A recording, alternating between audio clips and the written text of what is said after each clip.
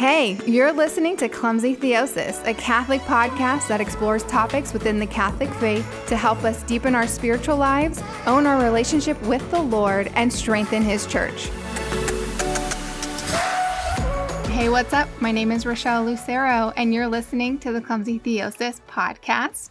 Welcome. I'm excited that you're here. We are currently in the middle of a series on the virtues, where we're talking about all kinds of things that are virtue related. Today's topic is actually very hands-on. It's very practical. We're going to be talking about developing the virtues.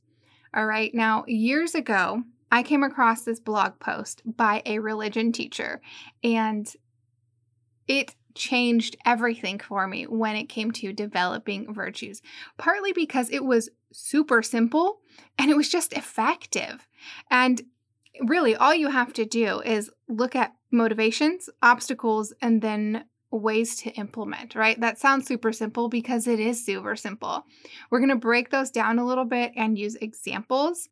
If you remember in the episode that I did on the natural virtues, I mentioned a discipline or a habit that I've really been working on, which is getting up every morning with my first alarm and not hitting the snooze button. So I'm going to use that as an example again today because it works really easily and it's something I have been thinking of. So you can kind of see how my brain works to figure out what's going to help me develop this virtuous habit.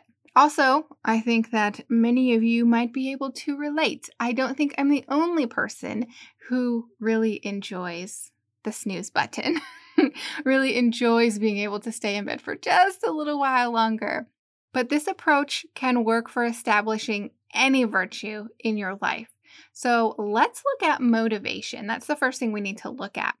And using the example of getting out of bed in the morning, what motivates you to get out of bed? There could be three different types of motivations. Three different types of motivations. They could be negative, positive, or selfless. So a negative motivation would be fear, right? You're afraid that you're going to be late for work or you're going to miss your ride. A positive motivation could be looking forward to something special that's going to happen that day. Maybe you have an appointment to get your hair done, or you're going to meet a friend or someone that you're dating or something like that for coffee. Or it could be something really simple. I remember back in grad school, I used to get up in the morning because I was looking forward to my cup of coffee. Back then, I was a little bit of a fiend. So as soon as my eyes opened, I was like, oh, I can have coffee. The sooner I get up, the sooner I can have my coffee. It could be that simple. The other kind of motivation is something that is selfless, right? So it's coming from a place of love for another. A good example of this, if you're a parent, is if you have a baby that's crying, right? You are going to get up for the sake of your baby, soothing them, seeing what's wrong, right?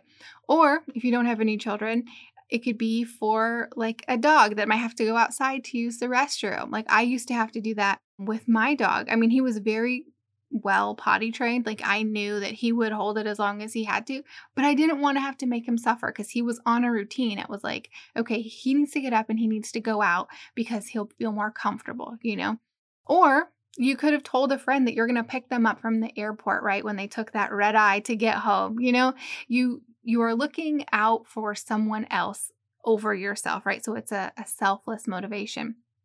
Negative motivations, they are the least effective motivations, right? They might have some potency in the short term, but that fizzles out really quickly.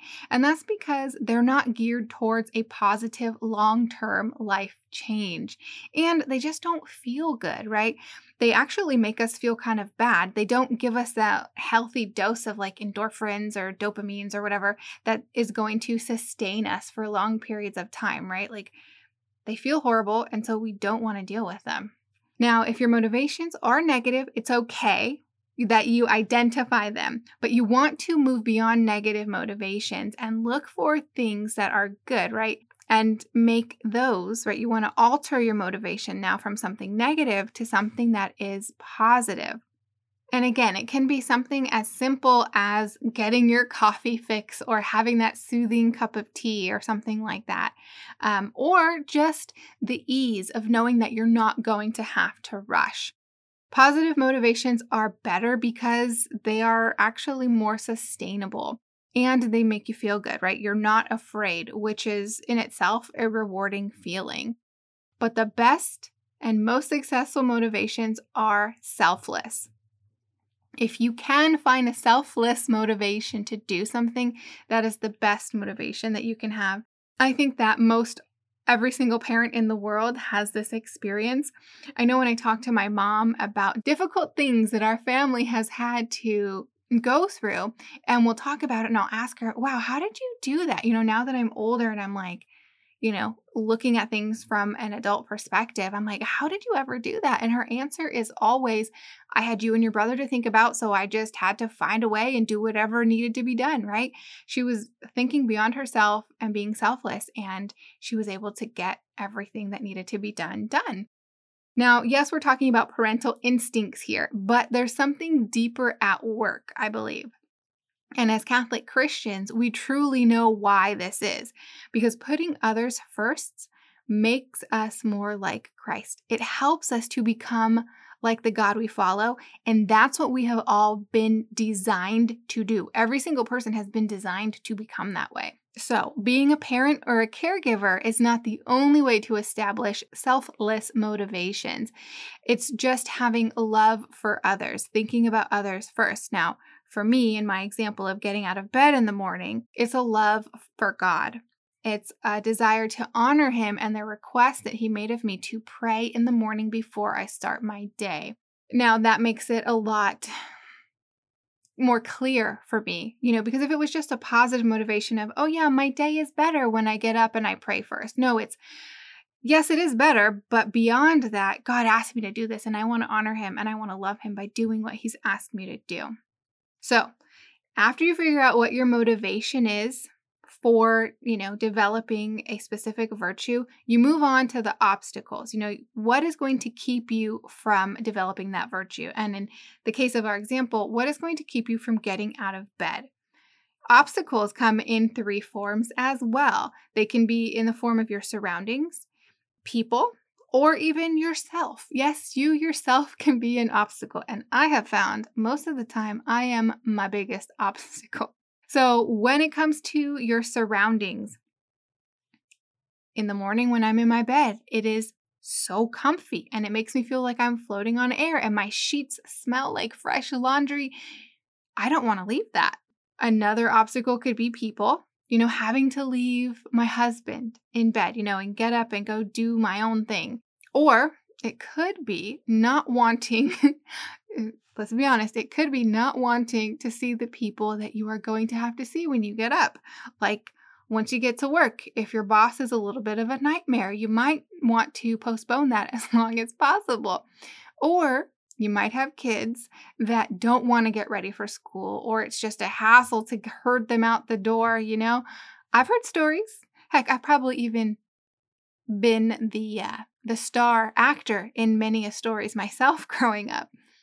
And the third type of obstacle is yourself. Now, you could legitimately be too tired to get up, just too tired to deal. Now, in that case, you have to ask yourself, why are you too tired? If this is a typical struggle, it could be the result of a bad habit that you are already taking part in. Let me explain what I mean. So when I struggle to get out of bed in the morning, it's usually because I'm tired because I stayed up too late. Now, this can become a really easy habit for me to start and get really steeped in. And it's a bad habit, staying up too late to binge watch a show or to zone out scrolling on my phone or even working on Clumsy Theosis stuff because I didn't take care of what I needed to do when I was scheduled to do it, right? You see what I mean? Me enjoying all of these bad habits gets me into trouble in the virtue department, right? I become my biggest obstacle because I am really enjoying and partaking in these bad habits that I can very easily establish. All right. So once you know the obstacles that you could potentially face or that you maybe already are facing when you're trying to develop certain virtues, you have to take measures to eliminate them. Now, I'm not saying in the case of your surroundings that you need to put like some rocks in your bed, to make it uncomfortable, but maybe have like a comfy pair of slippers or a robe to put on as soon as you get out of bed in order to compensate, right? So you don't really feel like you're losing as much, if that makes sense. Now, when it comes to people as obstacles, like me having to leave Gary in bed, it's easier for me to do that when I remind myself that we have plans to see each other or to talk to each other later on. And very specifically, like we both work from home, so we will have lunch together at this time, and that's when we will interact. Now, if you have a jerk of a boss, that might not be the best incentive to get up. But if you think about it this way, the sooner you get up, the sooner you can start praying for your boss. You can pray for them to have a good day, right? Because God said to pray for your enemies. And by you praying for them to have a good day, it is helping you to grow in virtue. And you probably are going to help their day be better, which will make them maybe a little bit less of a jerk. Maybe, possibly, most likely. Now, when your obstacle is yourself, just stop. Just stop, suck it up. Stop being a sinner already. No, I'm joking. But kind of not really. I find it works for me when I rationalize with myself, about how much better things will be in the morning if I just stick to my schedule. When I want to play the next episode, or like I notice the time and I'm like, oh, I should probably close my phone and go to sleep, or, whatever it is. If I rationalize with myself when I'm starting to have that temptation and I say, you know what, life's going to be better tomorrow, and I kind of give myself a little bit of delayed gratification. And I think that delayed gratification, at least for me, it's very, very helpful when it comes to developing virtues. So once you establish your positive or your selfless motivations and you've worked out any maneuvers that you need to put in place in order to combat your foreseen obstacles, all you have to do now is just practice the habits that you're working on. And you have to do it over and over. And it's going to be worth it because what you're doing when you're developing these good habits is you are developing natural virtues. And they are so, so important to living a virtuous life because they're going to strengthen your will. And the stronger your will is, the easier it's going to be for you to combat sin, to grow in holiness. Jesus told his apostles, if anyone wants to come after me, he must deny himself and take up his cross daily and follow me, right? Developing the natural virtues is going to give you the discipline that you need to be a disciple, to follow Christ. And in order to follow Christ, you have to learn how to carry your cross, and strengthening your will by developing these natural virtues in your life is going to be paramount to your success. Okay, so today's episode was part of our series on the virtues. If you need to catch up on any of the other episodes, or you just like this series or this episode and you want to share it with a friend, head down to the show notes section. I'm going to add a link there, which is going to take you straight to the Virtue Series page on my website. And that's going to have all of the episodes from this series, okay? So catch up, spread the word. It is a very important series for all of us to listen to and take to heart because we all need to grow in virtue in order to grow in holiness and be transformed to be more like Christ, right? Also, down in the show notes, there is another link if you want to donate. Donations to Clumsy Theosis are very important since we are 100% listener supported. All of your donations go back into the podcast so that we can continue to have Clumsy Theosis listened to globally and for it to grow, right? For more people to listen. So please pray about that. Click the link down in the show notes or just head over to the website clumsytheosis.net and click the word donate in the menu. If you have any questions about anything from this series, this episode, or whatnot having to do with the faith, I would love to hear from you. You can reach out to me on Facebook, Instagram, or Twitter at Clumsy Theosis. I do want to also mention again that we have a YouTube channel that we are trying to grow. There's a link for that down in the show notes as well. Please go ahead, click the link, and subscribe to our YouTube channel. I think that's pretty much it. I really hope that you apply this approach for developing the virtues in your life. It's so important. It's really simple and effective. This approach has never failed me. If I have failed, it's my own fault. But this approach has never failed me when trying to establish virtues in my life. So give it a try. I think you'll really enjoy it. Until next week, peace out.